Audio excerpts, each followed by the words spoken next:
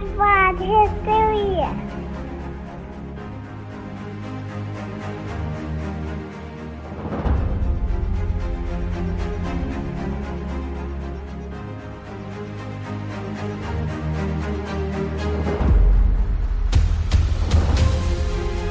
Does Cameron want to lead us in? He hasn't done it yet. Ooh, yeah. Clink. Clink. All right, let's do it. That's what we're Hello about and here. welcome to Dad Bod History, the latest episode. We're going to talk about 2020 and comparing that to other years in history. Not only 2020, but specifically this week in history. Joining us as always is Eric and Jake. My name is Cameron. Don't forget to like and subscribe and share with your friends. So, gentlemen, tell me what's been up. How was everybody's Christmas?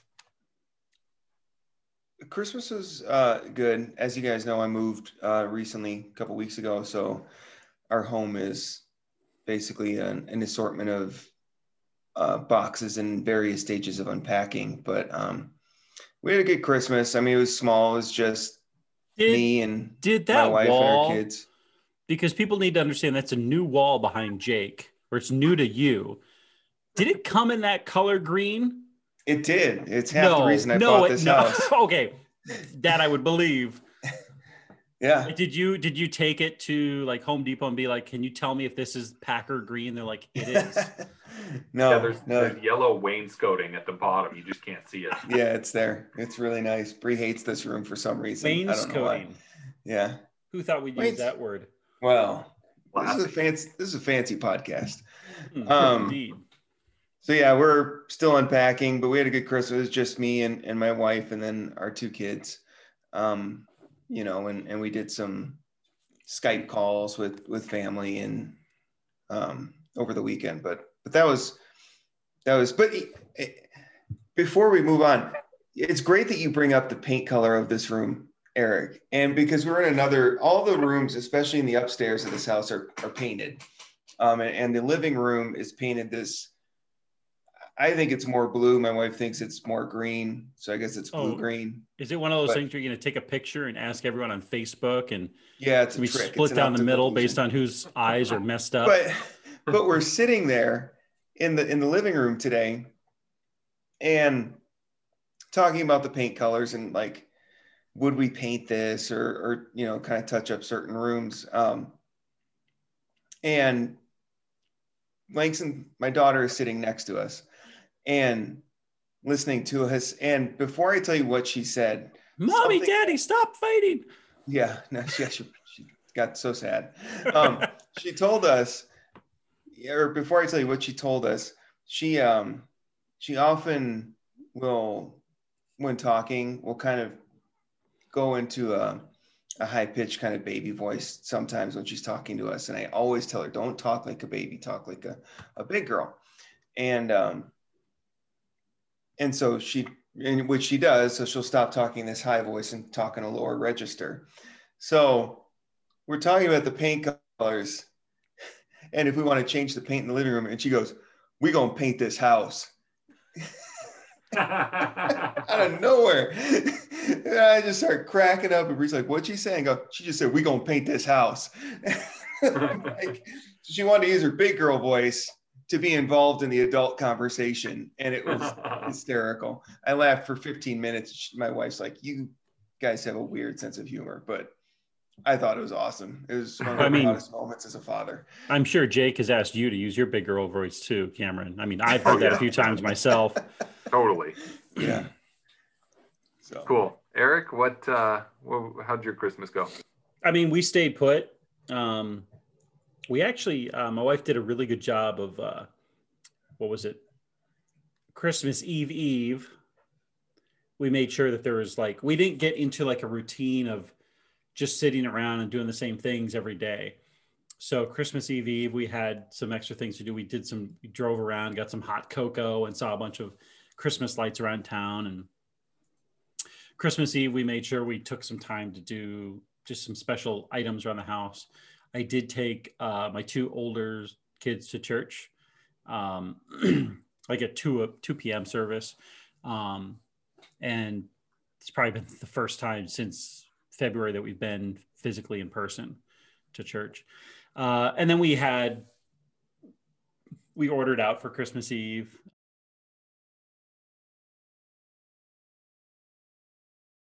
That doesn't sound right. So anyways, we had this is going to be a great episode. I'm glad we're going to do real good things. We're definitely going to you might want to, don't worry, Cameron, he'll fix that. He's going to edit that. But your stuff, nope, we don't fix that. Oh my gosh. Anyways, so we ordered out, got Italian food. Man. And did some of the gifts that night, and then did Christmas morning. We did a bunch of Zoom calls with my family, or FaceTime calls those days while we were opening presents, which got to be kind of like, we were trying to do what we've done in the past, where we kind of take turns opening presents, but we were doing it over FaceTime. So it was just kind of like, you got kids screaming. And it's like, what did grandma open? And but it was fun. Kids got a ton of stuff, and that was a ton of fun. So we've lost a few items already. So my son, he got a remote control helicopter. It's a little helicopter, right? And so we go back, we get battery, and I had to go out and get batteries the next day because we ran out at home. And we get it going. He gets a thing up above 20 feet. I'm like, dude, bring it down. And of course, we can't get it to move forward the way we want it to. And it goes over a neighbor's house into another yard. And he's just distraught. And I'm all irritated. But we've had fun. I mean, we got bunch of things to work on together, puzzles and Legos and that kind of stuff. So it's been fun. Cool. I am proud to admit that I did not stay up till 4 a.m. on Christmas Eve. The kids did not come into our room at 5:30 a.m. on Christmas morning, and we actually got some sleep. And the secret to it is to wait until the last second to order everything on Amazon. Like, we were as poorly prepared for Christmas this year as we have ever been, and it might have been our best Christmas yet. Just kind of ordered things last second. The kids' biggest gift hasn't even come in yet. So they're still kind of anticipating that as their big gift. So we've kind of stretched out Christmas. We've just been doing a lot of hikes this week. We're getting ready to go up into the mountains and, go play in the snow in a couple of days. So it's been kind of a sustained Christmas as opposed to just everything happening on that morning. So that's pretty cool. I like our kids are pretty simple and didn't get a lot of stuff, but it was a really, really good Christmas. I got to watch like 3/4 of a basketball game. So that's a miracle. So yeah, real solid Christmas, I think. That's good, man. All right. Well, anything else, guys? Anything other stories from the dad front before we move into our topic? Yeah, I got one. Okay. So this morning or this evening at dinner, so my kids are 11, 8, and 3. And the 2 younger ones are girls, and they're best buddies and, generally get along. When they're not fighting, they have a lot in common. But we spent the better part of the dinner convincing our 3-year-old that ants on a log are good to eat. So it was just kind of a thrown together dinner. Ants on a log was kind of a side dish, and she had never had ants on a log. So, the best way, it's hard to figure out where one girl's personality and likes start and the other one ends. So we just told the baby that, oh, big sister likes ants on a log. And we were just laying it on thick, like every little thing. Oh, you need to do this, and look at the crunch of it, and oh, I just ate an ant.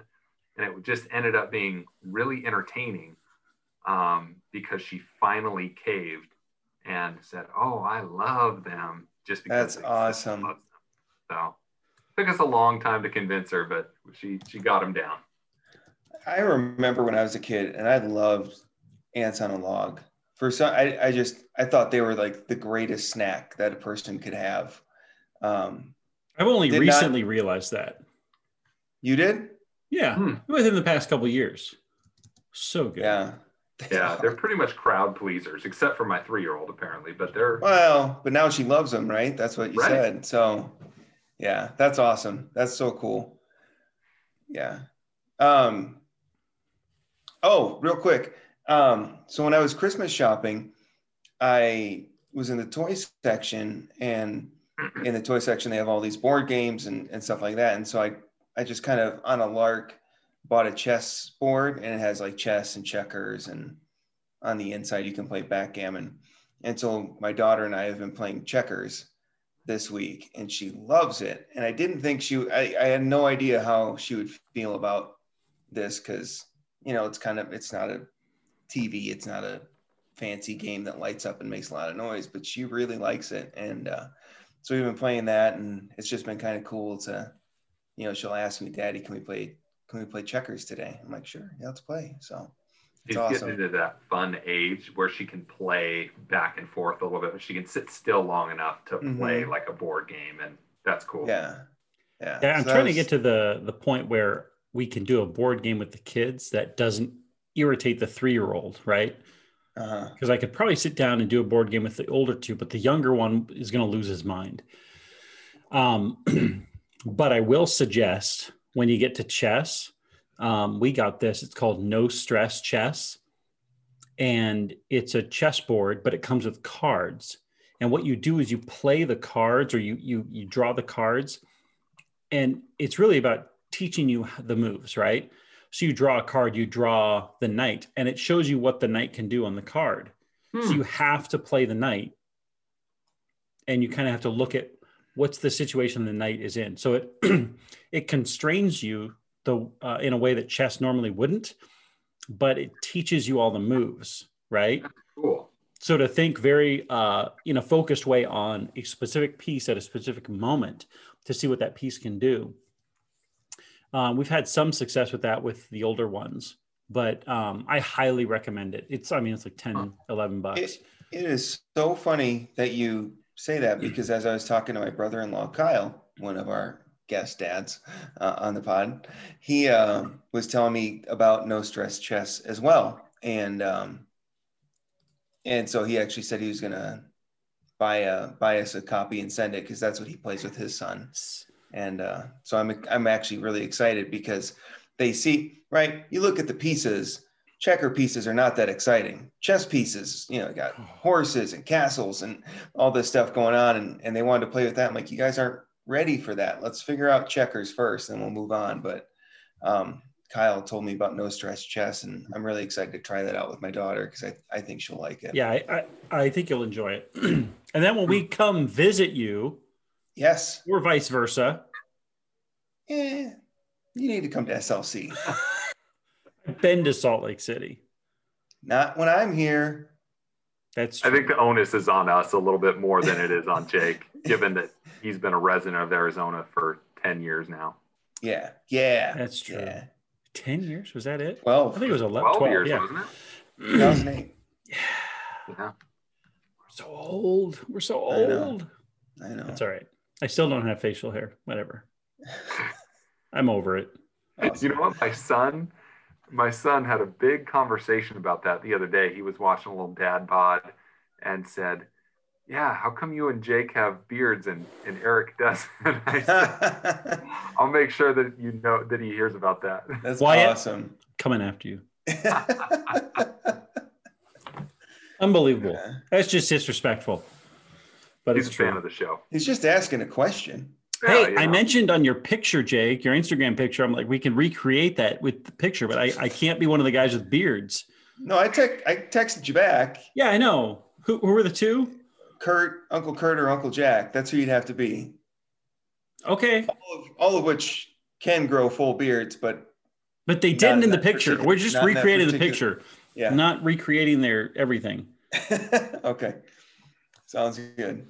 All right. Do you guys want to get into this?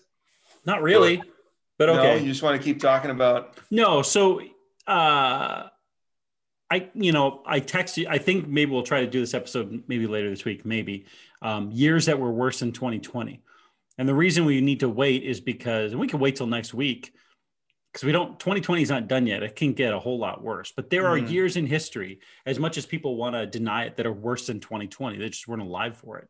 And most people didn't survive it. Right. So,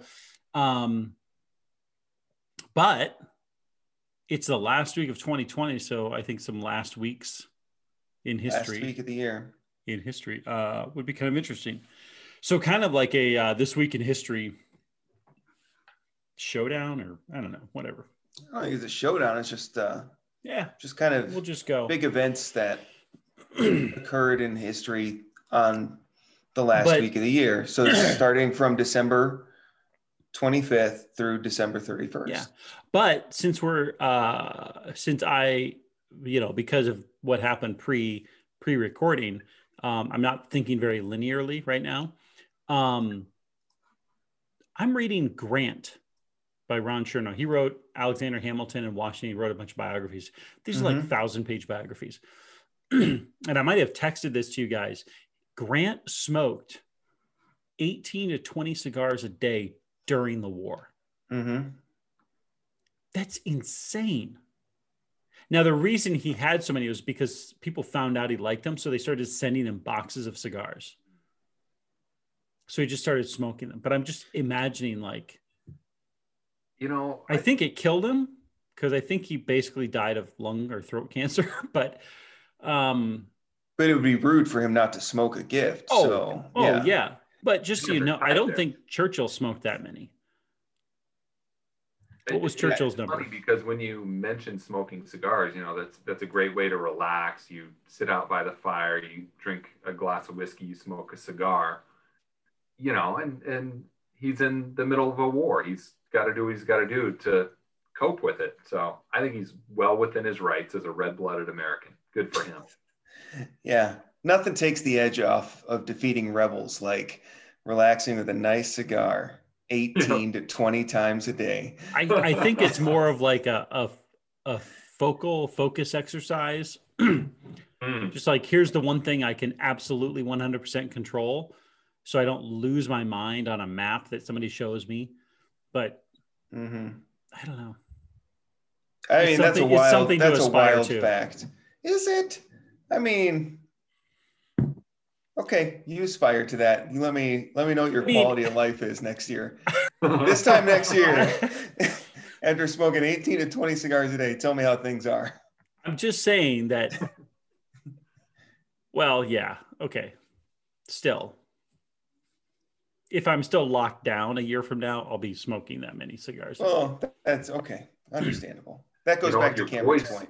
Your voice would sound a lot deeper for the podcast. I mean, that would be. It looked like I had a beard, but it would just be ash. Just be nicotine. If they could put the vaccine into cigars, we'd be immunized 18 to 20 a day easily. Yeah. Okay, so we can get into this. It's a rundown of this week in history, but like the last week of the year, right? Yeah. All right. So what do we have? Let's look at, obviously in 2020, December 25th started out with a bang in Nashville, right? So bad. Yeah. Which is just like, well, it's not even so bad, really. It really isn't, right? It was literally just an explosion. It could have been a lot worse. Yes, absolutely. And I'm not trying to like make light of it, but it was literally an explosion that damaged some things. The only person killed was, I think 3 people were injured. Yeah, and I think they were all police officers who were on the scene at the time. The only person killed was apparently the perpetrator. But if we go back, but that's not history. Okay. Yeah, that's right now. No, 1985. We just typed in Rocky Bell. Okay. Anyway. You know what? That's what we need to lead with. Okay. Because first of all, history started as you know, on July 4th, 1776. That's true. There's been a few things that have happened. Everything since before then. that was a mistake, right? That's Exactly. the phrase.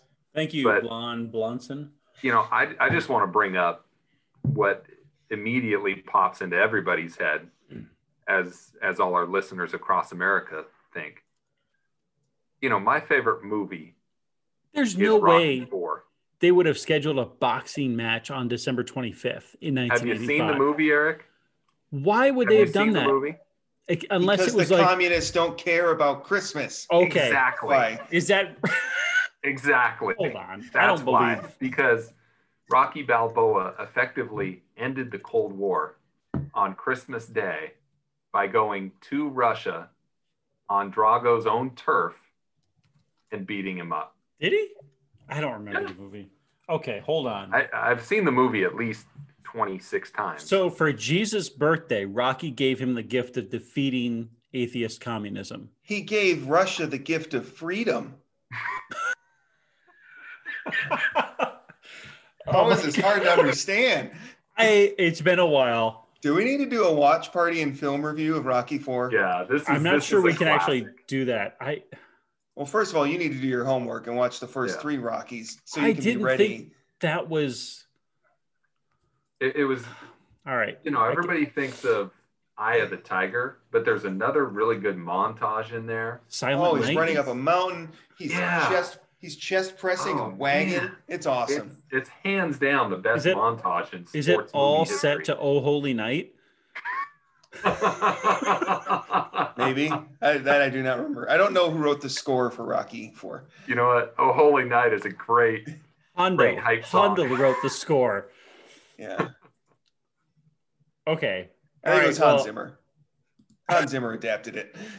Anyway, Okay, so we're gonna start out this list with a fictional event, but okay. I love it. I think it's great. I think it's a tone setter event. So well done, Cameron. That's a good one. Who wants to go after that? Because you can't. I don't even possibly want to beat try. that. I thought I had a good one, but Rocky defeating communism kind of, you know what? Thanks for joining in, guys. We'll catch you all next week. Oh. Anything else to say?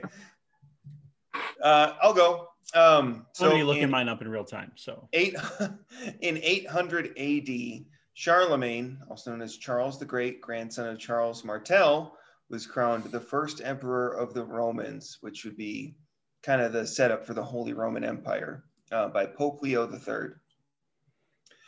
So those of you that don't know, this was several hundred years after the fall of the Roman Empire. Much of Western Europe was in disarray, small petty kingdoms, and hordes of different people kind of invading the Vandals, the Visigoths, the Ostrogoths, the Swabians, the Almans. And so 800 AD, Charlemagne, he was able to unite what is now modern day France, Italy, and Germany, and some of Eastern or Central Europe under one kingdom again. And that was the precursor for what we know as the Holy Roman Emperor. is Charlemagne, and I think this is wrong already. I think it's Napoleon. I think it's Napoleon who like took the crown from the Pope and put it on his own head. Or was it Yes. Charlemagne? So Okay. I think Charlemagne had to kneel, and that was a big deal. Is that, and it was, I think Otto was the one where they had the whole investiture controversy, but Charlemagne traveled to Rome and was ordained as the holy. So basically, that God ordained him to be the Holy Roman Emperor, not he just declared it himself. So yeah, that's it, Charlemagne. And that's something I learned while I was doing my research for his grandson, Charles the Bald, much less impressive Charles, And Charles Martel was his father, right? his grandfather. His grandfather. Yeah. So the guys in Hammer. between, his father and his son, were know nothings. They were like worthless. Well, they weren't but they weren't expanding or stopping invasions like Martel and Charlemagne. So Well, anyway, okay. I But don't wanna spend too much Charlemagne's time- son was Pepin the Hunchback. yeah, weird that Weird that we don't talk about that guy much. I wonder if he's put in a bell It tower. didn't come up in my history class. Yeah. Seriously? Like, oh, and I think there's Charlemagne's father was Pepin the Short. Pepin the Short, yeah. Gosh, what is with this Pepin name? Poor. I mean, it's just, it doesn't. Well, here's what's funny is Charles Martel, his grandfather, wasn't a king. He was the mayor of the palace in Paris. So he was like the vizier to the king. And then like a steward. But the king was at this point a figurehead. I can't remember who, if it was a Pepin or I think it was a Clovis or somebody like that. But and Martel was the power behind the power sort of thing. And well, there's just some names that do not inspire greatness. Pepin the Short. Pepin the Short. Adolf Schicklgruber probably does not come to rule the Third Reich, right? Yeah. So, okay, so I'm going to make a rule. Anyway, okay. Go ahead, make your rule. Let's just go through these days, but we only get one thing a day. So, unless you think that's unfair. I think that's fine because this would be a 3-hour episode otherwise. A 3-hour episode. Yeah. All right, so I'll go 25th December 1914, something that actually happened. The Christmas truces across the Western Front in Europe during World War I. Now, I always think that story is like inspirational and uplifting. And, you know, they started singing carols in German at one end and then in English at the other. And then they raised Christmas trees and they all got out of their foxholes and all their trenches. They started playing games of football or soccer. And they exchanged gifts and did all this stuff. And then they went back in their trenches and the next day just started lighting each other up again. And this only happened in 1914. After which it just like it came down from above. That's not going to happen again. We're not fraternizing with the enemy. We are just going to spend Christmas murdering each other. So it's kind of that moment where all of the politics and all the leadership pushing for this war gets set aside for these are humans who actually in this part of the world all share a lot of culture. So, which is ironic because I guess I'm going to bring it up anyway, even though we can only have one per person. But George Washington would not have been a fan of a Christmas truce because what did he do on Christmas Eve, 1776? He whooped a bunch of drunk Germans. Yeah, he crossed the Delaware. So he was not a fan of Christmas truce. I was doing a little research with my son on I think that's why they War. Didn't let us play in the World War I that early. Yeah, bad World War I. Yeah, great. I was doing a research with my son on Revolutionary War, and you know, I started by teaching that to him and showing him the famous painting of Washington crossing the Delaware.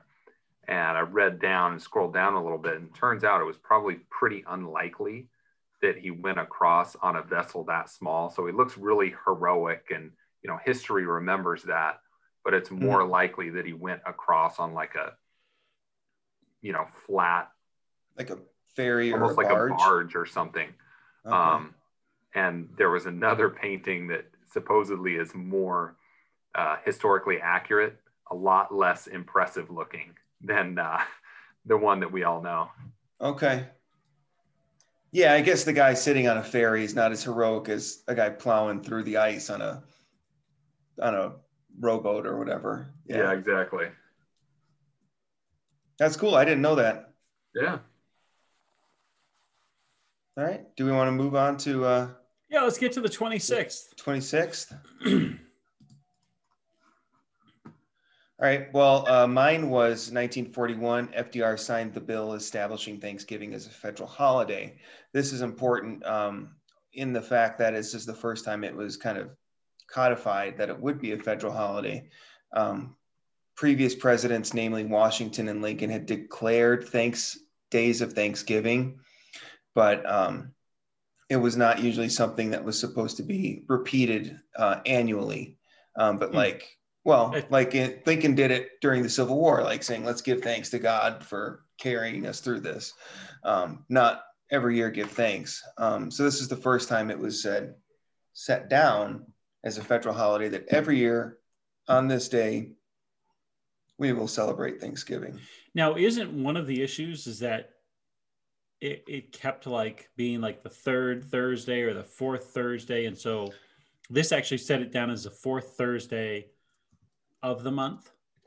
I believe is so. that part of it? Because yeah, I've read where like it alternated all over the place. second to last Thursday of November. Okay. That was the proclamation.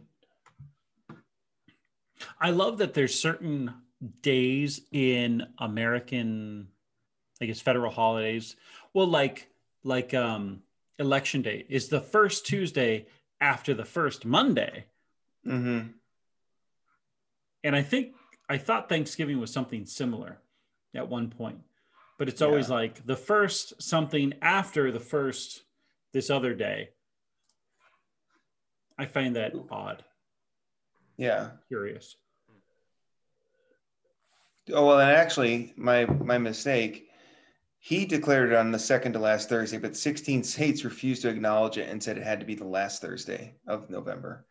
And so for 2 Federalism, years, baby. So this was in 1939. So for 2 years, there was 2 Thanksgivings, 1939 and 40. And then in 1941, they passed a resolution saying it would be the last Thursday in November. So that's just the government. And then World War II started.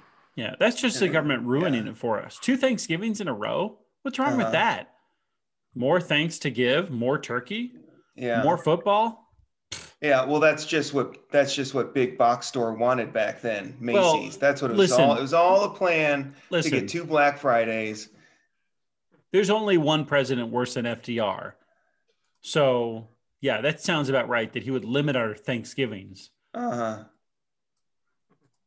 Oh, I'm not going to bite. I'm not going to bite on asking who that worst president is. I'm not playing that game tonight. It's easy. It's Woodrow Wilson.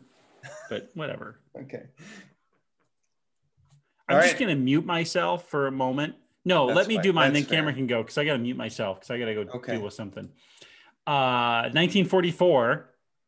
We're in the same decade. General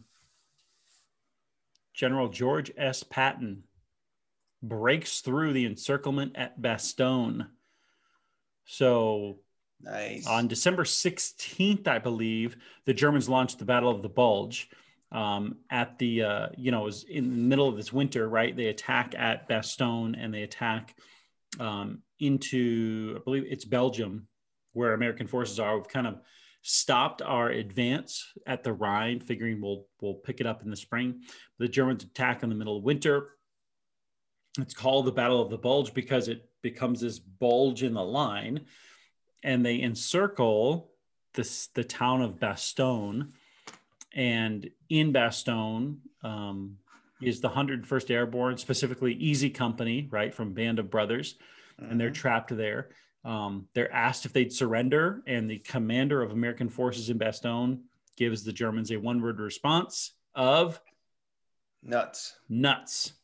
And then on the 26th of December, Patton's Third Army breaks through the encirclement. Now, there's a lot of controversy, right?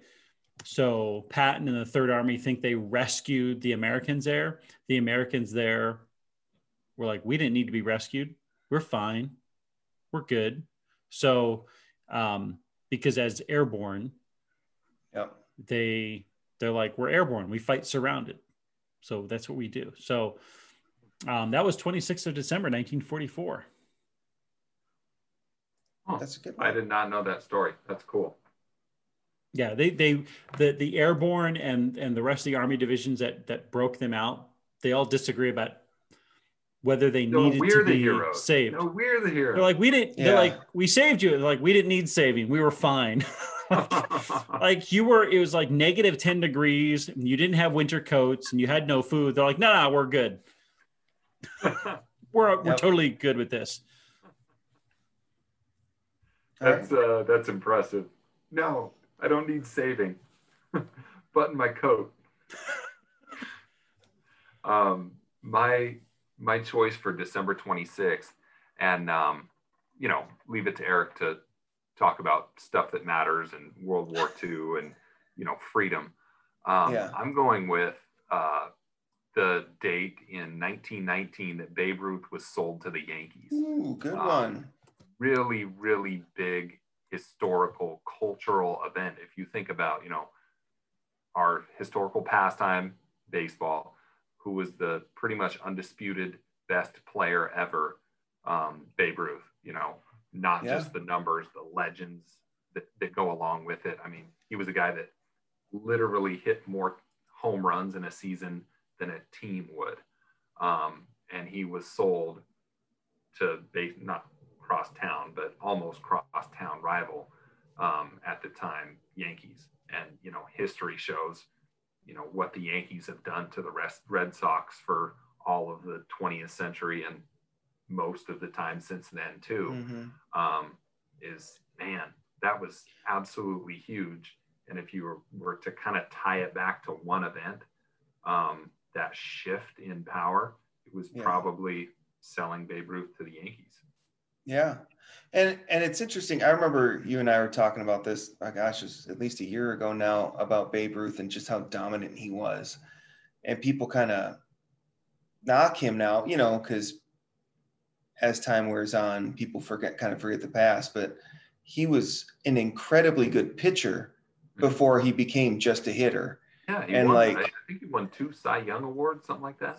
Yeah, and those were years where he was not hitting. So all the numbers that he put up as a hitter, there was 3 or 4 years where he was a pitcher and he was not hitting. And it's man, if he had hit those, and those are early in his career, so when he was at his most fit, had he been a batter then, who knows what his home run records would have been like, and if Hank Aaron would have beat them or anybody, frankly. Yeah, it's a good call. He would have hit 800 home runs had he been, playing both ways, I guess you could call it. Yeah, and that's the thing is, there's a lot of incredible pitchers out there, and there's a lot of incredible hitters. There's not a lot of people that can hit and pitch. Yeah. And be renowned for both. That's a rarity. So that's a good one. And when did that curse finally get broken? The curse in Boston? 2004 is when they came back and beat the Yankees in the ALCS, and then just disposed of the Cardinals. I think they swept the Cardinals in the World Series as well. Okay. Was that Schilling? Was he on that team? Yes.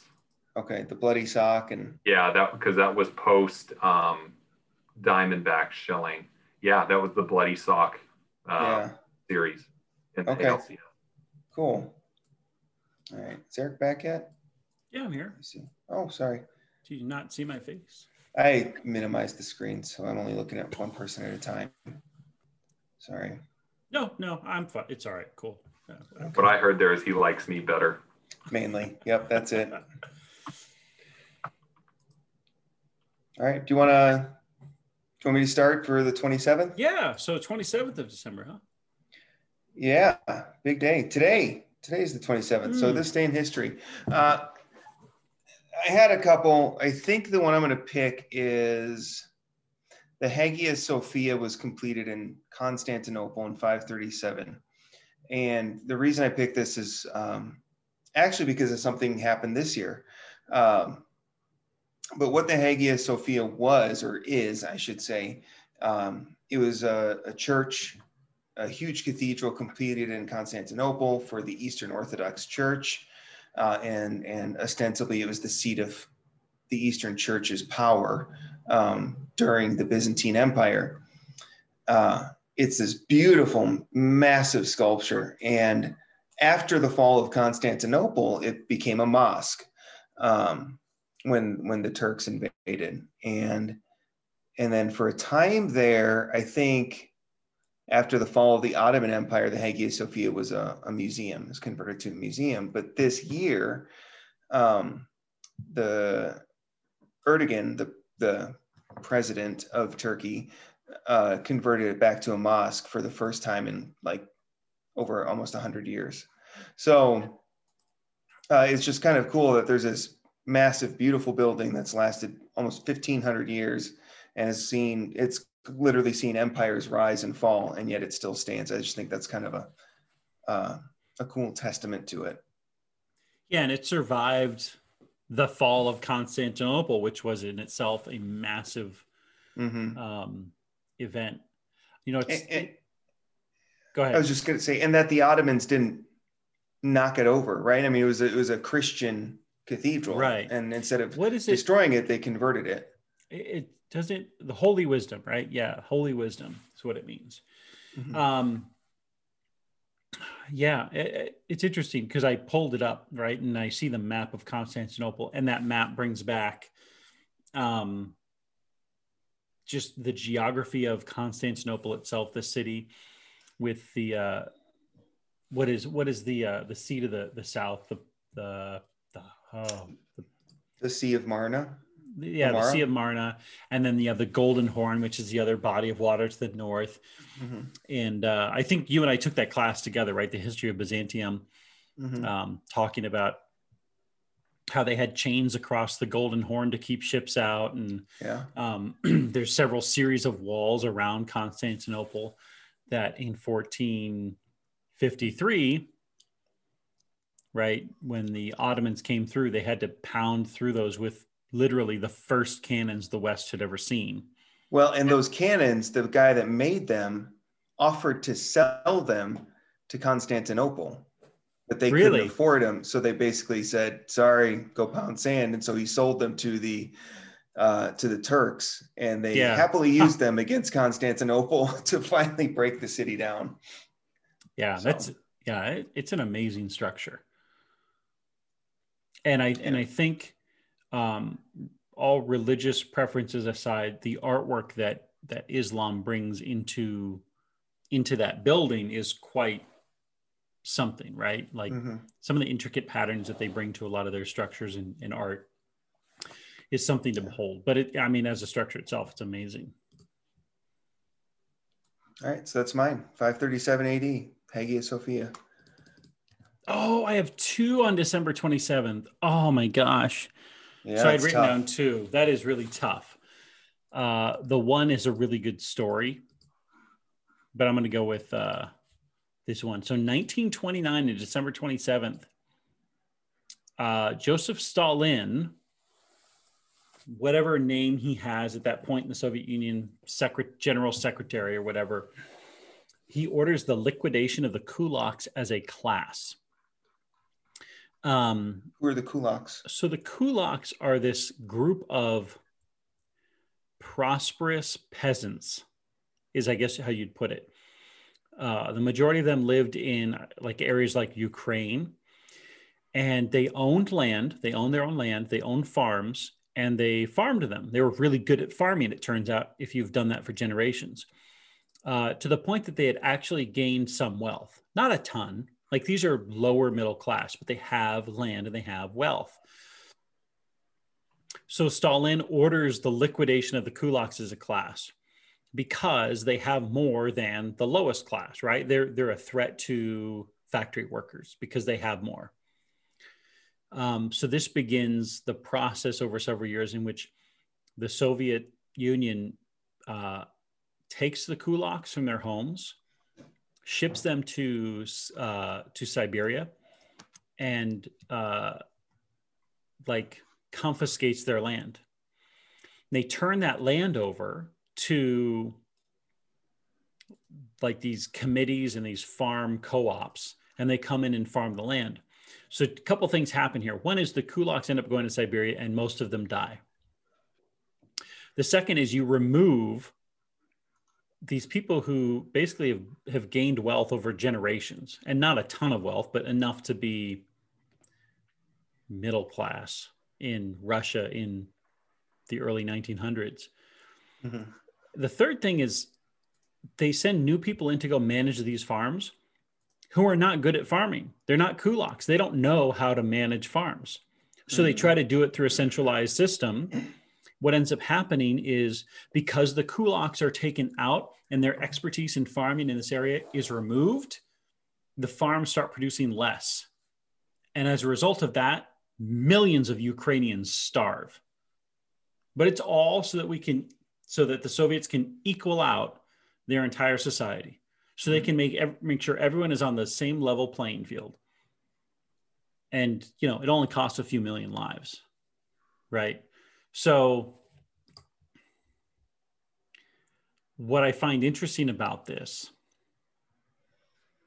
and again, this is why we look at history, right? It tells us something about what's going on a daily basis. When we look to remove groups from our society because they've done too well, or other people are suffering, like if we're going to reduce ourselves to the lowest common denominator, we will all be reduced to like the lowest common denominator. We won't do well. The kulaks had made money because they were really good at farming. They provided a massive amount of food for Ukraine and the surrounding areas. Stalin sees people with wealth as a threat, removes them, and then millions of people starve. So it's a cautionary tale in central planning. It's a cautionary tale on trying to make everything equal. It's just like he literally, and Stalin makes no bones about it. We're going to remove this group of people as a group of people. Yeah. That doesn't work well. Was the plan to just execute them, or was the plan to break them up? And break them up and remove them from their position of power, which was owning land and making money off agriculture. And he did that. And they died and other people starved. Yeah. Wow. Good story. Yeah, and I like your point there. You know, history repeats itself, and that's why it's so important to know history, because, you know, people tend to have a short memory when those kind of things are involved. I mean, millions of people dying, you know, call it unintended consequences, but if it's Stalin, it's probably not.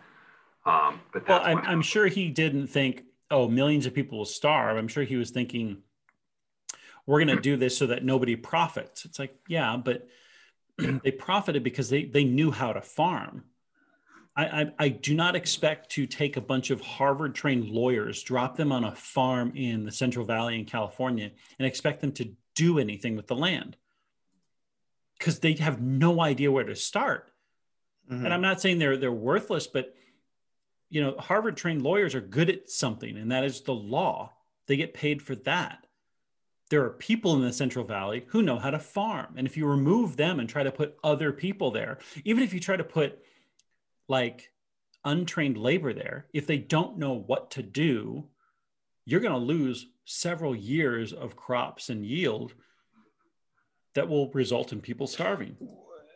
Well, and one of the funny, I guess not funny, but interesting things is about the Russians. Hilarious. Is that they were always technologically behind the rest of the world. I mean, not just Europe, but everywhere. China, Japan, like they were always behind in agriculture, and this set them back even further as the rest of the world was speeding ahead and technologically improving their agriculture and their yield.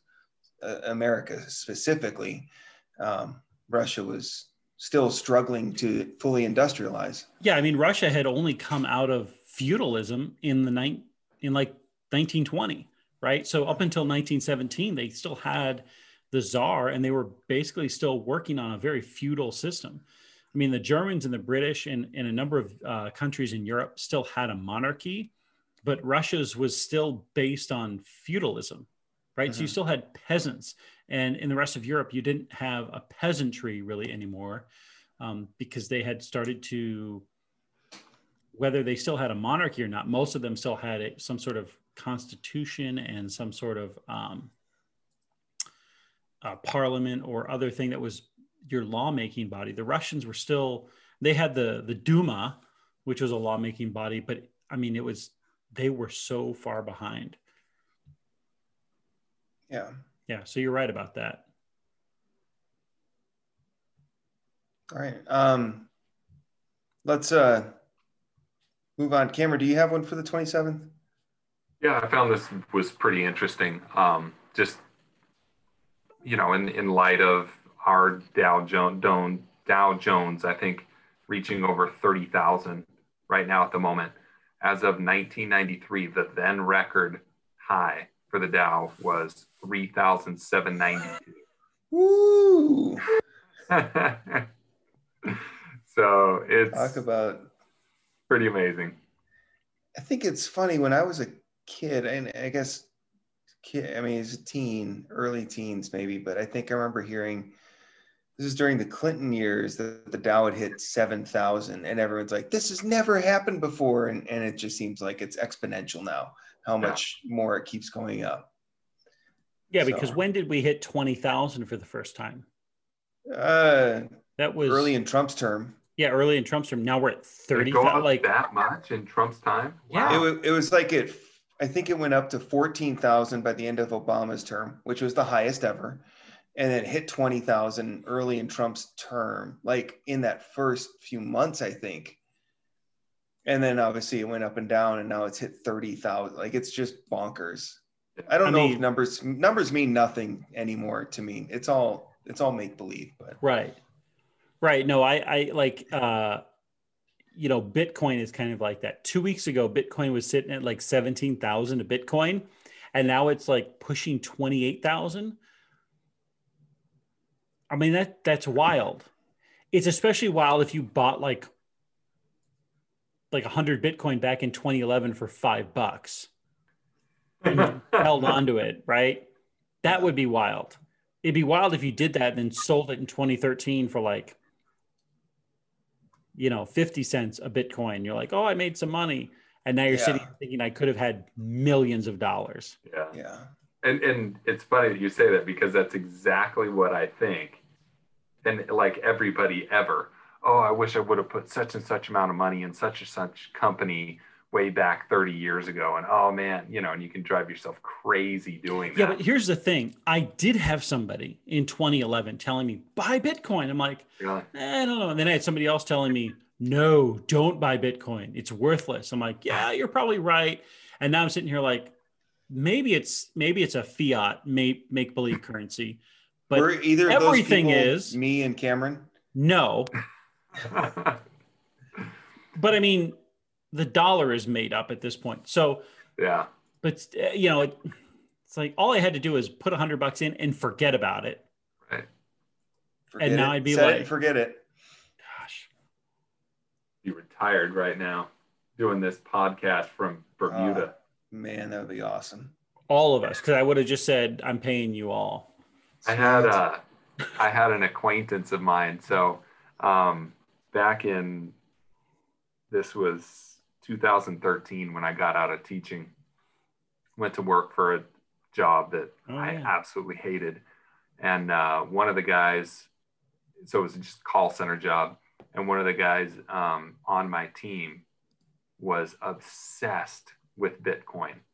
And on any given day, he would come in either elated or just down in the dumps. And before anything came out of his mouth, I would say, hey man, what happened with Bitcoin? And I mean, he would put way more money than he had into Bitcoin behind his wife's back. And he would just live and die by the Bitcoin price on a daily basis. And I felt like I was getting an ulcer on this guy's behalf with all of the stress he was putting himself through. And it was just, he looked like hell every Monday morning because of the change in emotion. And it was just hilarious because he was an acquaintance of mine, not a buddy of mine. And I was watching it from afar, and it was just so funny to see him do that. I wanted to encourage him, but I didn't have the heart. What you could have done, and this is where it's tricky, right? Because you have no idea if you're back in 2011, right? And I'm trying to see what the price was in 2011. Wasn't much, but we're talking like under $1. So you put $100 in 2011 and just forget about it, right? And you just let it sit. Like there's a possibility that you actually do forget you had it, Yeah. But B is like, if you're following it day to day, if you're trying to do the day trade, first of all, who knew that it would get to almost 30,000 in 2020? But It was 30,000 per Bitcoin. it's like at 28,000 right now. And in 2011, it was selling for like 8 cents a Bitcoin. Foolish us. $10. $10. Let's stop talking about our folly and move on to the This next is one. going to be so sad. We could have been so rich. Yeah. Right. But I have a family. I have a wife and children. That's all I need. Hashtag blessed. Yeah, something tells me that guy from the call center job does not have a wife anymore. No? Gosh, that's dark. I'm going to go out on a limb. Or if he still has that Bitcoin, maybe he does have a wife. The way he was going, he wasn't going to be able to ride anything out. All right, December 28th. Let's get to it before we end up getting down. All right, so I'll go. 1836, December 28th. Just want to make sure I have the year right. Yeah, 1836. Spain finally recognizes Mexico's independence. I think Mexico declared independence like in 1821, and fought years and would get some independence, and then Spain would try to reconquer them. But finally, 1836, the Santa Maria Calatrava Treaty signed in Madrid recognized Mexico's independence from Spain. So our neighbor to the south became an independent nation on this day in 1836. Yeah, that's all I got. Well, and, Not all I got. I got another one, but and yeah. what would happen next is then Texas is like, yeah, we're out too. Yeah. And then the Spanish or the Mexican-American War is going to happen. So them gaining independence from Spain was just like that first domino. So it's Texas leaving, and then us having a war. And keeping in mind the Mexican-American War in the late 1830s, a large number of Civil War generals had their first combat experience in the Mexican-American War, including Ulysses S. Grant. He was actually a subordinate of Robert E. Lee in that war. Yeah. You had guys from both sides fighting in that war, involved in a number of operations. It's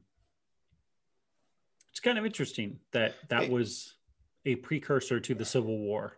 It is, and what makes it so fascinating is that while America technically had the Louisiana Purchase and was starting to settle west of the Mississippi, but they weren't a power. They weren't like a world power as we know them today. And Mexico is actually quite powerful and quite prosperous at this time. So the fact that when Texas declared their independence from Mexico, they did win. And it's, but like you said, it was kind of the first domino to fall in Texas and what would later become New Mexico, Arizona, and parts of California, all becoming part of the United States. Yeah. So quite the big change. You might almost say that we declared our independence from Spain. Yeah, lucky us. So, all right, you got one, Eric? Yeah. So, I'll go. Go ahead, Eric. Okay. So, December 28th in 1941, Operation Anthropoid. That's not even commenced. a word. It is. I don't know what it means. Anthropoid. Basically, it was a planned assassination of an SS general, Reinhard Heydrich,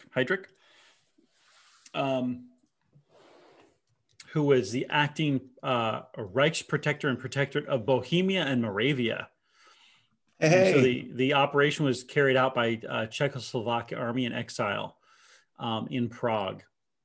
So it actually, the execution of the assassination attempt took place on May 27th, but all the operations began on December 28th, 1941. So basically, it was this long, drawn-out operation to try to kill this high-ranking official in this area. And that's not even like an outskirts, not something that was recently claimed by Germany. I mean, I guess it was 3 years prior. But the goal was to take out these head SS leaders in this part of German-controlled Europe. Did it work? No, not too well.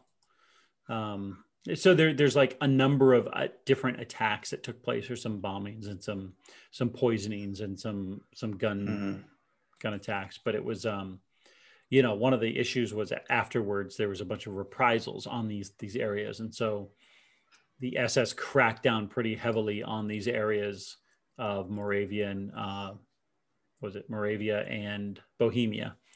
So, good idea, but none of this would have happened had France supported Czechoslovakia in 1939.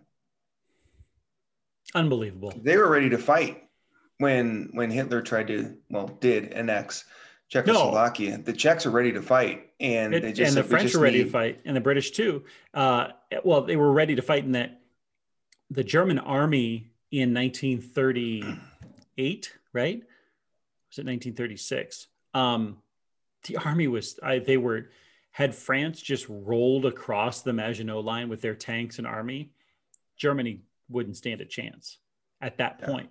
But they didn't know that, and France and England were just so gun shy after World War I, they didn't want to start it. That's kind of where Germany had the advantage. Yeah. Anyway, not to bring up bitter memories or anything, but the Czechs were ready to roll in 1939. That's all I'm saying. Good to know. Good. Keep that in mind. I will. Cameron, you got one? Yeah, I got one. Mine are becoming very American-centric, so I'm coming off as a ugly American here. That's okay. At the top of the show, 1776, is all that matters, and post that. 1776, Mel Gibson defeated Cornwallis at the Battle of Yorktown, right? Yep, you beat me to it.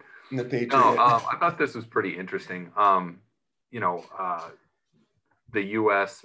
annexed Midway Island in 1867 on December 28th of that year. So obviously that ended up playing a huge role in World War II.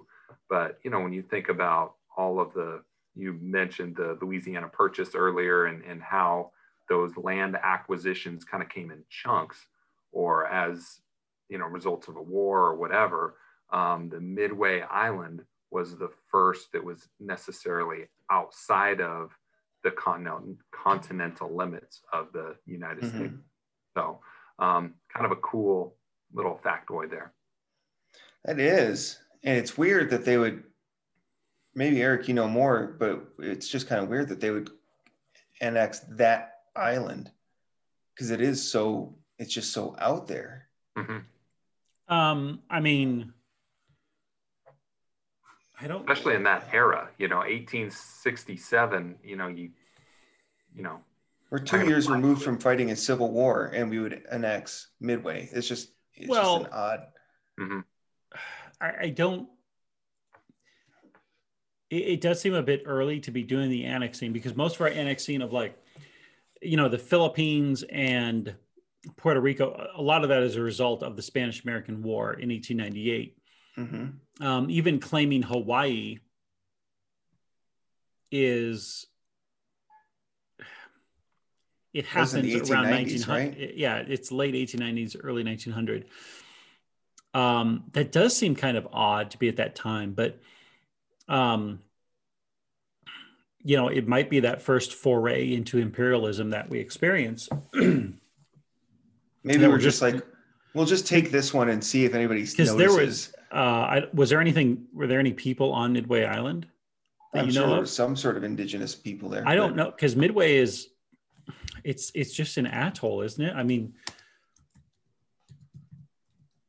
well, I'm gonna have to look into this more. That's really interesting, Cameron. I had no idea. Yeah, you wouldn't think that, something out in the middle of the ocean would be of interest to the United States at that time when they literally couldn't even fly to it. Yeah. I mean, it says it's 1,300 miles west. it's midway of between Hawaii Honolulu. and Japan. There you go. That's unbelievable. I mean, that is, I guess, even in the 1860s, that's strategic to be between those 2 points, but it's not like there's no but we didn't indigenous have Hawaii though. There's no indigenous people that live there. So for us to claim it, 2.4 miles, square miles total. Oh yeah, no, it's tiny. So it looks like the U.S. occupied it after we sighted it, landed on it, and we're like, well, Dibs. yeah, I mean, we can try to mine guano. What? Bad droppings. And then, yeah, then we just, I mean, like it was uncontested. There was no one to say boo about it, right? Okay, that's interesting. I had no idea. And just so you know, it's been a while since I've seen The Patriot, but that does cover the Battle of Yorktown. It doesn't even mention Alexander Hamilton. Yeah. Typical. Unbelievable. Typical. Unbelievable. Yeah. Whatever. Typical anti-federalist propaganda. All right, moving on to the 29th. Let's keep rolling. Who wants to go first? I'll go. Okay. I'll go. So in 1998, on December 29th, leaders of the Khmer Rouge, right? So they're the leaders of Communist Party of Cambodia, basically. Yep. In 1998, they apologized for their genocide in Cambodia. Oh, that's nice of something. them. Yeah. Yeah, I guess. And I don't know a ton about the Khmer Rouge or,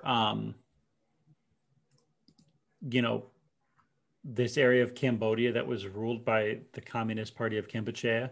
But it's like, first of all, why are these leaders not tried already? Well, I guess if you're still the rulers, right? Like, who's gonna put you on trial? But yeah, it just seems kind of odd that 20 years later? Yeah, 20 years later, you'd be like, yeah, sorry, our bad. We shouldn't have murdered 1 million people. Well, I mean, didn't we officially apologize to Japan for bombing them? I mean, I think those things, it's not like it's totally out of. I mean, there's a difference between. Maybe there's not.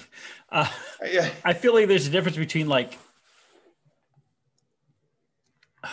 I can't defend here's it. I another don't one. know. I believe the United States, the Congress has officially apologized for essentially the genocide and relocation of the natives in America, and have paid reparations. We didn't do that 20 years ago, right? Like that was in the 1800s. Yeah. So like the leaders of the Khmer Rouge are like, these are the people that actually carried it out. This isn't like us apologizing for like 2 generations ago. Like, yeah, my great granddad was a real jerk. Should not have pushed for removing natives. Sorry. Well, I guess in that case, it'd be more genuine. If the people that did it apologized. Yeah. Maybe. Yeah. I don't know. I just think it's not totally out of place where nations or regimes apologize for the atrocities they committed earlier.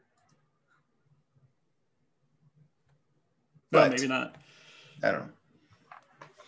Seems a little symbolic after the fact, Yeah, I mean, just apologizing, and I don't know if they did anything after that, but it's the interesting. equivalent of a ESPN apology when some athlete did something wrong is, hey, if you took this the wrong way out of Sorry context, if you were offended. I'm sorry if you thought I made a mistake, because I really didn't.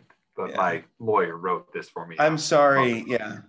Yeah, that's the non-apology. Apology is a true art form today in America. Talk about very American things. I'm sorry you didn't like what I did. I'm so sorry. I'm so sorry I wasn't wearing a mask at a strip club. Oh my gosh. That was a good little conversation. Yeah. All right, I'm gonna go into mine before Eric runs down that rabbit hole. I would love to talk about 875. So I'm sticking with my Holy Roman Emperor theme. Charles the Bald, Charlemagne's grandson, was crowned Holy Roman Emperor. And I mean, he didn't have much of a reign. I think he was only emperor for 2 years. He's just kind of an interesting character that I did some research on and did that little 1-minute video on him. So I don't want to say everything, but he was Holy Roman Emperor in 875 to 877, which was his death.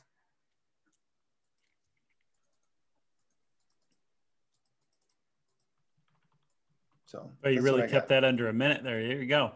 I don't want to, there's other stuff I want to say, but I already did this whole other video. I don't want to say all the stuff I said before, but I will say, no, I can't even say that. Just move on. Okay, great. So informative. That's what we're here for, folks. You learned something. A man became the emperor and then he died. Okay, now that's a fact. Go to Jake's other video and learn the rest of the story. Paul Harvey. Done. That's where I can put like the little card right here and be like, there's Jake's video. Yes. Love it. I'll do it.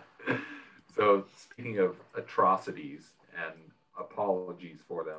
Are we on to December 30th, right? Yeah. No, I got to do my December 29th. 29th.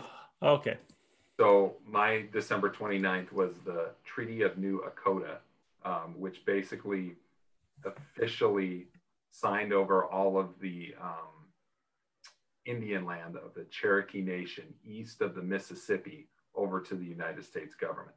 So the Trail of Tears was basically initiated by that treaty in 1835, which feels like too recently. When you think about all of the terrible things that happened to the Native Americans, that easy for me to say. It seems like that would have happened further ago than 1835. And if you want to talk about a group of people that was, the gold medalists of oppression and getting treated poorly in this country, it's probably the Native Americans. When you just line up all of the things that happened to them and the things that are still going on. The land on which they live now are long-term leases as opposed to, land that they actually own. And that's a travesty. It's funny, and Eric, I'm going to break your rule. I'm going to do 2 because it's funny what you said, Cameron, is the other one I had for this date was the massacre at Wounded Knee, which happened in 1876. And that one is particular to me because I've been to that site in South Dakota when I was a kid. I went there a couple times. Me and my mom went there to a camp, like a summer camp sort of thing. And Wounded Knee was not too far from where that camp was. And we went to the site, and it's just this sad little graveyard. And that's all about like what happened there. But I think about 300 women and children were massacred by U.S. cavalry. And, I think all the warriors were drawn away to some other conflict, or they were on their way back from something else. And so these women and children were defenseless. But so it's just when you look at the like you said, Cameron, when you look at kind of the black eye on American history, I think the displacement and execution of the natives is right there at the top of the list. And it's a shame, but all you can do, I guess, is move forward. And I do know that Congress has formally apologized and that they have made formal restitution or reparations for that. But it's like, I don't know. It's just something that's always been a little bit more personal to me ever since I went to Wounded Knee as a kid. So, just to go to this site, and it's just, you can kind of feel the weight of what happened there. If that makes any sense, I guess. Yeah, absolutely. I mean, I grew up in a town that has a heavy Native American population, and growing up with that kind of background and that kind of being surrounded by it, it's really is amazing and shocking what happened throughout American history in really all across the country to different tribes or whatever. And it's sad that to this day, they still live on, largely on reservations that they don't own and they don't have the right to sell. And when you talk about land ownership, ownership is where it's at, because that's where wealth comes from oftentimes. And it's really, really sad to see all the things that have gone on between the U.S. government and the Native American people. Yeah, no, it really is. It really is. Eric, do you have one for the 29th? Yeah, I did mine already. It was the yeah, we're on to the 30th now. 30th. Didn't I do the 29th? I don't know. Yeah, it was the Khmer Rouge apologizing. Oh, yeah. Yeah. Okay. 29th is a rough day. Jeez. All right. Oh, an apology is not a bad thing. But the 30th, and I'm just going to say this and then be done with it, because it's just one of those most terrifying things that doesn't seem so terrifying at the moment. In 1922, the Union of Soviet Socialist Republics is formed on December 30th. And from there on, I mean, we all know what happens, and you can say, well, they didn't do real communism, but I mean, they did. And the numbers, the scoreboard doesn't lie. That's going to result in more deaths than Nazi Germany will, in terms of people just killed for being opposite the ruling power. Mm-hmm. So, and that's going to last until 1991, right? So, it's amazing that the USSR lasted 6 years after Rocky defeated Drago. Yeah, I thought it would have been done the next day. If it weren't for Rocky, the USSR would still exist. So. Yeah, no, I understand. It's full circle. It all comes back. It all ties together. Do we just wrap it there? No, we have to get to the 31st. Yeah. All right. I'll go. Mine is Rudyard Kipling was born in 1865 on December 30th. Most famously known for writing The Jungle Book. And here's something I want to say. It was funny when we were unpacking some of our boxes, and I found a copy of The Jungle Book, and I was talking to my wife about it. And when I was a kid, I did like Scholastic Book It or readathons, where you got all these points and you can get like a pizza party or something like that. And I read The Jungle Book, and I told it to my teacher, and she didn't believe me, and she wouldn't give me the credit for it. Ooh. I'm still burning up. I was like in third grade, and I'm still hot. You should write her a letter. Yeah. Yeah, Mrs. Warwick. Yeah. Just tell her. Yeah. Jeez. Oh man, I was so mad. Did you read it? Yes. Did somebody sign for it? Yes. So then what's the problem? Just don't trust you, Jake. It's not your kind of book. Yeah. We have some Berenstein Bear in the back. They didn't think I was Jungle Book ready. Whatever. All right. I'm going to do mine. I'm going to do it with one sentence because I can't stand him, but this is a big historical day. LeBron James was born on December 30th of 1984. If you'd like to know more about why Cameron doesn't like LeBron James, tune into our dad bod about The Last Dance. I'm sure he to be talked about fair, and maybe that's why somebody didn't give us a didn't like, unliked it because of our LeBron James criticism. But to be fair, Cameron, one of the things we came up with was that LeBron doesn't have scandals. He doesn't have personal issues that keep coming up. He's pretty squeaky clean. Congratulating people for not committing crimes. Let me know when my parade is so that I can be honored for not having committed a felony. I'm just saying, compared to the other ones that we talked about as being great, he's pretty squeaky clean. I don't know. Our standards. That's why he's not the greatest. Our standards for pro athletes doesn't have anything to overcome. Exactly. Yeah. True. See? He's not the flawed character. He's Superman. Not interesting. Yeah. Jordan doesn't believe in limits on the court or off. Okay. That's why he's the GOAT. See, Jake, we needed that kind of insight on our last episode. We also needed. I don't know much about rein us in, basketball, but apparently we just kept going. All right, that's a good one. Do you want to move on to the 31st, or do you want to? Let's not linger on LeBron any farther. Yeah. All right, I'll go. 406 AD, the Vandals, Alans, and Swabians, all Germanic tribes, crossed the Rhine.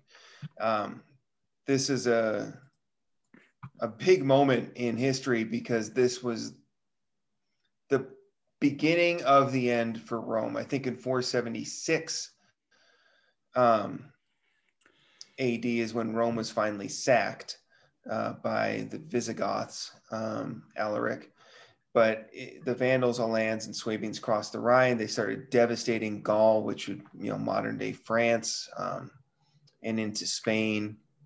And then eventually the sacking of Rome, which is something that had not happened since almost 400 BC, so almost 1,000 years. So, and then the fall of the Roman Empire led to the chaos of the Middle Ages and, the rise of all these other empires throughout North Africa and the Middle East. And so it's just a momentous occasion in history because of that. Because the Rhine was kind of the last hard border of the Roman Empire. They'd kind of been in decline for a bit, but the Rhine was always their firm boundary between them and the Germans. Yeah, I think once the Germans crossed that, it was the beginning of the end. Julius Caesar and a couple other people had only ever crossed it, and it was never really to cross it with permanent settlement in mind. It was just to cross it to let the Germans know we're still here and we can. Yeah. But once the Germans cross it the other direction, then that's something else entirely. Yeah. Yeah. So that's my event for December 31st. That's good. Cameron? 1695 was the year. December 31st. A window tax is imposed in England, causing many storekeepers to brick up their windows to avoid the tax. And they wonder why they lost the war. A window tax, of all the things to tax, a window. But okay. And this was in England, you said? What it says. I mean, go to those people and go to the colonials, the colonists, and show them some of the taxes that we have, and ask them, be like, what do you think? Should we have a revolution, or what would you do? Yeah. With our taxes as they are. Yeah. And if one of them's like, well, do you have representation? I just slap him. Yeah, I read this, and it was coincidentally on tax day, like, I don't know, 2017 or something. And Matt Walsh, who I have mixed feelings about, he's pretty good in general, but he wrote this big piece on taxation, and basically started out as the only for sure's are death and taxes, and he went through, literally the moment you wake up out of bed, you're getting taxed until the moment that you go to sleep, you're getting taxed. If you look at your phone in bed, there's a tax on that. As soon as you get out of bed and brush your teeth, there's a tax on the water. You turn on your coffee maker and make yourself coffee. That's electricity that is always taxed. So he goes through all of these things in the day, and it's just, you can't help but think that our founding fathers are rolling in their graves at all of the things and taxes that were going on. My kids, every time they hear Biden's name, they kind of goad me into talking more taxes because Daddy hates paying taxes to the government. So your kids are internet trolls, basically. Basically. they're built-in internet trolls in your household. That's awesome. You better be careful, because you might have a revolution on your hands in your household. Yeah. Oh, it's a powder keg. Every night at the dinner table, it is a powder keg. You see, you see your son looking over at your daughters like, is it time yet? Like, you let me know, and we're gonna do this. Dad, universal basic income, am I right? How do you know these things? No, the Hamilton song about rise up, Wyatt says, tell your sister that she's got to rise up. It's his favorite part. Yeah. That's awesome. I love it. I love that your kids are doing that. Yeah. Something I'm reading about this window tax that you taught me is it was intended to be a progressive tax in houses, in that houses with a smaller number of windows were exempt from the window tax. But big homes with manors and tons of windows, the tax would increase. So it was the rich. Makes sense. Yeah. You just sound like a Democrat, Jake. Exactly. That's what I'm saying. I'm literally telling you what it was. I'm not. You have more windows than me. Pay more taxes. I live in a greenhouse. I live in a greenhouse. Exactly. I didn't write the law in 1695. Tax the rich. But would you have sense on paper? But would you have? Oh the yeah, law? Totally. I would have had a brick tax. There you go. It's like you can pay for your windows, you can pay for your bricks. Boom. Pick one. Yeah. Okay. That was good. That was a good one, Cameron. I like that one a lot. Eric, did you do one? I've got two. I'll just do one really quick. In 1879, Thomas Edison demonstrates the incandescent lighting to the public. And he does it in Menlo Park, New Jersey. And the reason that sticks out to me is Menlo Park, that's where he had like his invention patent house where he's working. But there's a Menlo Park in the Bay Area that has a bunch of startups in it and, internet companies inventing new things, right? So I find that to be interesting. Mm-hmm. But more importantly, in 1862, in the United States, Abraham Lincoln signed an act, and this is kind of interesting. Some people don't know this. Virginia seceded from the Union in 1861. When they did that, the western counties of Virginia, which were not agricultural counties, they're coal mining counties, they're mountain counties. Mm-hmm. There's not a lot of slavery in that part of Virginia. They seceded from Virginia. And so in 1862, Lincoln signs into law that admits West Virginia to the Union. And so where we have this thing where 11 states secede from the Union, one story that kind of gets missed is that part of one of those states seceded from the Confederacy and from its state to rejoin the Union as a new state. And now we have two separate states, Virginia and West Virginia, which if you've ever wondered, why is there no East Virginia? It's because it's just Virginia. So, and I see that, and it gives me hope, because there's so many people that say, well, if we take all the blue states and they just secede from the red states, it's like, yeah, but there's large swaths of those states that would be red counties, or they're not going to go along with it. So it's kind of gives me hope that if somebody thinks secession is a good idea, more than likely their state is going to be broken apart before the state really gets away. You know, I was thinking about that, because I know you and Jeff and I discussed this a little bit. And you know how he talks about Texas and California be the two most likely to secede. But I think Texas, you know, a reliably red state, but I think Trump won it, but what, he won it by 4 points or so? It's close. So that means there's 46% of the people in that state, roughly, that disagree with Donald Trump's policies. And same thing in California. While it's been a blue state since Reagan, right? He was probably, him or George H.W. were the last Republicans to win it. There's more Republicans that voted for Donald Trump in California than voted for him in any other state in the union.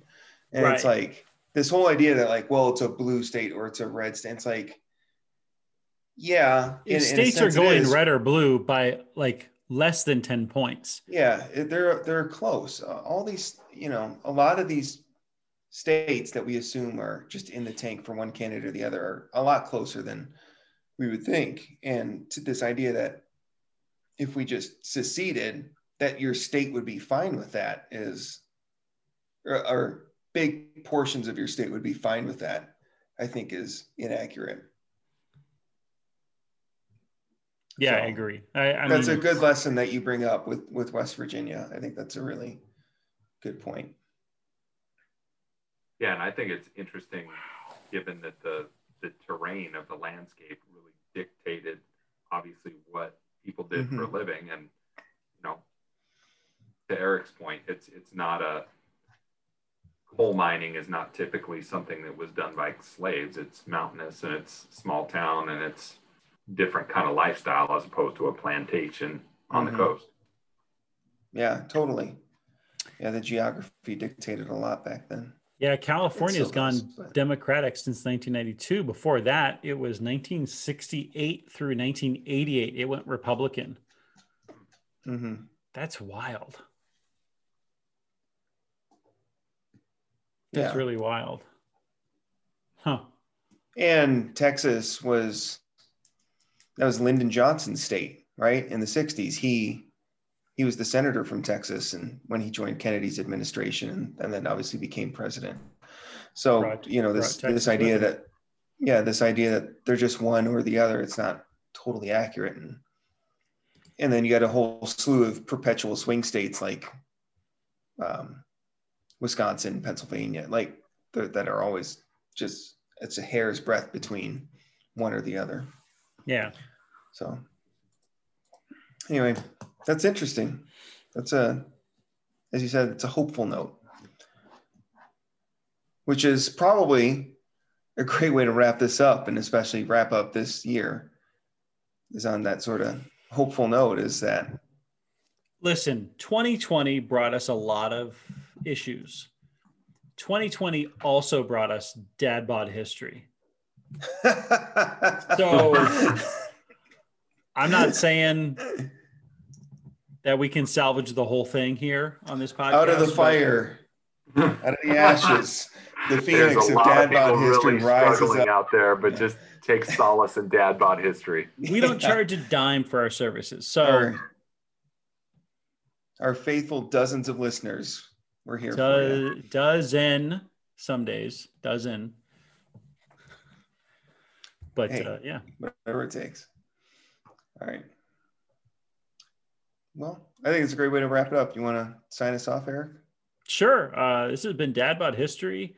Like, subscribe, comment, share with your friends and enemies. Let's get a bunch of subscribers. Help us out however you want. Yeah, it's been a blast. I'm Eric. I'm Jake. Cameron. See you next time. Cut.